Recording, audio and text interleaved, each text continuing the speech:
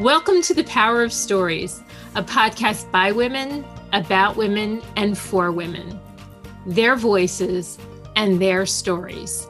I am Sharon Catherine D'Agostino, a passionate advocate for the empowerment of women and girls everywhere, and the founder of sayitforward.org. And I'm Yodit Kiflay-Smith, a creative dedicated to making sure the voices and stories of women are heard. I have the privilege of working with Sharon on sayitforward.org to do just that. In this podcast, you will meet courageous women from around the world whose unique path to empowerment will leave you encouraged and inspired. Today, we want to welcome Verlaine-Diane Soobroydoo. Verlaine is an international strategist and public policy professional serving at the UN Women Executive Office on Global Africa Strategic Priorities. She is also the founder of Zahara's Dream, an organization that focuses on programs and empowerment of young women. She is joining us today from New York. Verlaine, thank you so much for being with us today. Thank you for inviting me. Thank you to you, Yodit, and of course, Sharon. Verlaine, I add my warm welcome as well. It is great to be talking with you today. I have such respect for all of your work and a special place in my heart for Zahara's Dream. So would you explain to our listeners what Zahara's Dream is? I founded Zahara's Dream actually a year ago in March of 2020, just before the pandemic. It went beyond the original idea that I had. In 2017, we had an intern that was working with us, and she was an amazing young woman. And before she went back to her country, I gave her my first suit, my first office suit, which I had bought on sales, on discount, to start my career as a young woman. And I just remember the struggle. I mean, buying a suit is one thing, but the journey leading to buying a suit is another. But I just remembered what it took for me to get to that place. And so when she left, I gave her as a present this suit that was mine. And this suit meant so much because it was more than a piece of clothes. It was, all the hard work that led me to buy it, the hopes I had when I bought it to get an interview, and after an interview to get my first job, and after your first job, get a paycheck to pay back that suit that you bought. And so that came from this place of wanting to share a piece of experience. And I hoped at the time a piece of luck. And so Zahara's Dream, when I started in March, I just called on my colleagues. I called on my sisters around. As you know, I work at the UN, and so I have a lot of sisters with nice suits. And so I asked them, I'm sure you all have a spare piece. We all have these pieces that we bought thinking we would wear it and ended up never wearing them because, I don't like the color. It doesn't fit me well. But someone else will like the color, and it could fit someone else, and it can fit someone who needs it. There's a difference between wanting something and needing something. And I think it came from this place of giving to someone who may make a good use of that. So that's where it all started. So I went around offices, called my sisters and said, I'm coming with a bag, so get your suits ready, and did get a lot, and I think that's also the power that we have as women. We may not see it very often because the world is teaching us to be in competition with each other and to fear each other, and that's why I like this type of spaces that we're creating, because we're changing the narrative. So to come back on the question of what Zahara's Dream is creating a safe place where other young women who had experienced, challenges through their journeys, and we all have, that's the unfortunate reality of many young women, find a safe place to transmute all of that and to learn and to grow and to give back. So that's what Zahara's Dream is about.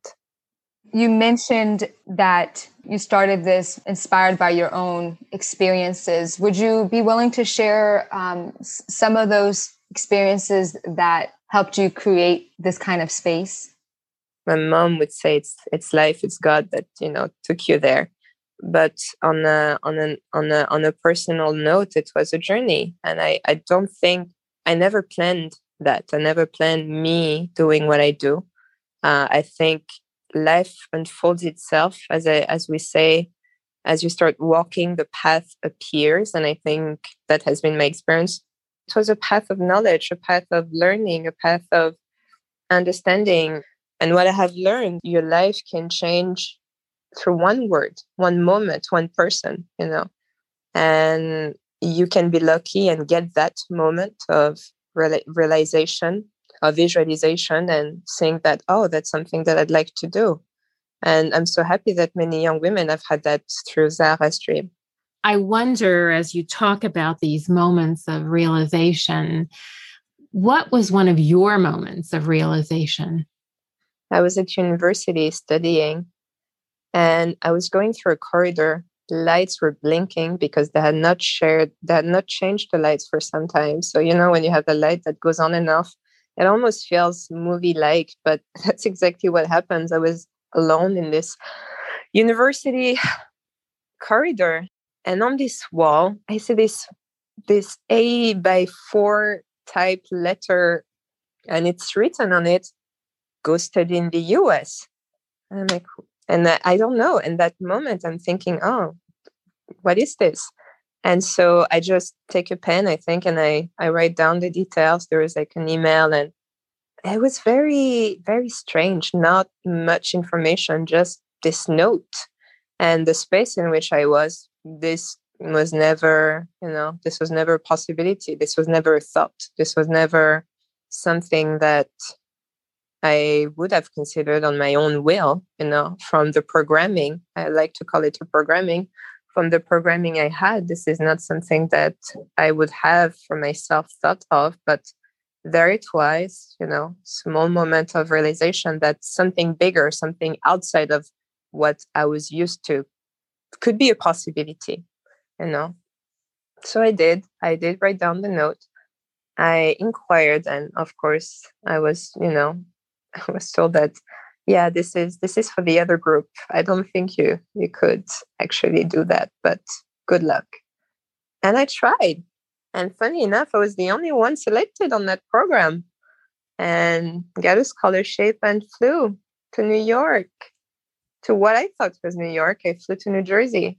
I arrived in Newark and I thought this was New York. And anyway, so I think just to come back on the moments of realization, this is those moments, they don't have to be big. There's no big flashlights. There's nothing dropping from the sky telling you, bam, that's what you're going to do. It's very minor moments. And I like listening to Oprah. She always says, it's recognizing the small signs, the omens. They don't have to be big, but they're small. And only you can recognize them on the journey of your life. Whatever your life purpose is, only you can see the sign of what you need to do. What was it like sharing with your family that this is what you believe you're called to do? And were there obstacles or, things that got in the way? And then secondly, when you arrived to a whole completely different country, what was that experience for you like? I'm very lucky to have a family that's very supportive, to have loving parents. And I think this continues to shape my life. My parents poured so much in me that, it's very difficult for me to come from a place of scarcity. And when I say scarcity, I'm thinking in terms of mindset. When I went to my family with this, whatever intention I had, I cannot even call it a dream, because at that point, this is just something that I see and I'm thinking, oh, I should do something about it with this intention. I think they get scared. I was young and, you don't really understand. You have your child who's telling you they want to go to a country where you have no family members they can lend to, and there's no one, nothing. And they're telling you they want to go there. Okay, they've watched MTV maybe, and some American shows that can explain why they may be attracted to it, but to change your whole life and leave everyone behind to pursue something because you saw a piece of paper on a wall, why? And I think I understand that, and I think it comes from a place of care, a place of protection. We care and we protect the ones we love.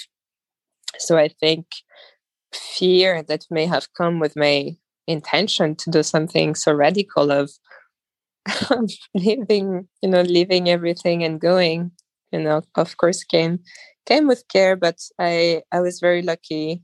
I think God, life, the universe gave me a beautiful family, a great mom, a great dad, and beautiful brothers for me to carry on whatever journey or purpose my being was here to fulfill. So then arriving. Well, before arriving, strangely enough, we had a Brooklyn-based young woman who came to study. She was Asian, from Brooklyn, originally Asian. And she came and she was in my class, and I told her, I saw this sign and I think I'm going to apply and I'd like to go. She listens to me, no judgments, and pulls out $1 from her pocket. And she says, this is going to be your first $1 when you arrive in New York, and, you'll be using it. So I kept the $1. Of course, I didn't use it. And then, of course, she gave me her address. She stayed a semester, went back. And so when I arrived, although I didn't have family members or anyone, I had someone. And I think that's where the beauty of life, when you follow your calling or whatever, whatever path you choose, as I mentioned at the very beginning of the discussion, when you walk, the path appears, and she appeared. And so when I arrived, I was not alone. Much of your journey has been about finding your voice and claiming your power. And so I want to ask you, how can we all encourage other women and girls to confidently use their voice and claim their power? Once we come to a moment of reckoning, of consciousness, of understanding, experiences within and around ourselves, it is critical that we not only absorb it, that, okay, this happened and how do I learn from it? But that we also share it, that we intentionally share that, oh, there's a trap here. If from my experience, there's a trap here, so don't go here. Or there's a beautiful light on the other side. You should check it out. Maybe you see the light. Maybe you don't. If you don't, maybe you'll get on another pathway that will lead you to your own journey, So I think we all have a responsibility to share, not to impose. I think there's a very thin line, when we try to impose our vision, our understanding of the world, but just sharing. That's what I see. So how do you do that? By being open, by being conscious about it, and by listening. Sharing is also listening, by letting the space for others to bring their own truth. In the end, there's no ultimate truth. I think the ultimate truth is life. This is something we cannot dispute. But because we all have so many different perspectives, we all bring a different layer to how we see the world. So I think that's it. And having the compassion, the necessary compassion to hear others. Thank you so much, Verlaine, for just sharing who you are. Thank you for making the time to be here with us. And to our listeners, as always, thank you for making the time to listen to this episode of the Power of Stories podcast. Verlaine, I add my deepest thanks as well for being here and sharing your wisdom, and also for this important reminder for all of us to be ourselves powerfully. And Yodit, thank you for all that you do to encourage women and girls to share their stories. Thank you both very much. This has been a wonderful time together. Thank you. Thank you both. This was wonderful. Thank you. And to our listeners, we invite you to visit sayitforward.org, a place where you are welcome to share one or more stories about your unique path to empowerment. Or you can read the stories of other women and girls. This is Sharon Catherine D'Agostino and Yodit Kifle-Smith, signing off for now and hoping you'll join us for our next episode of the Power of Stories podcast.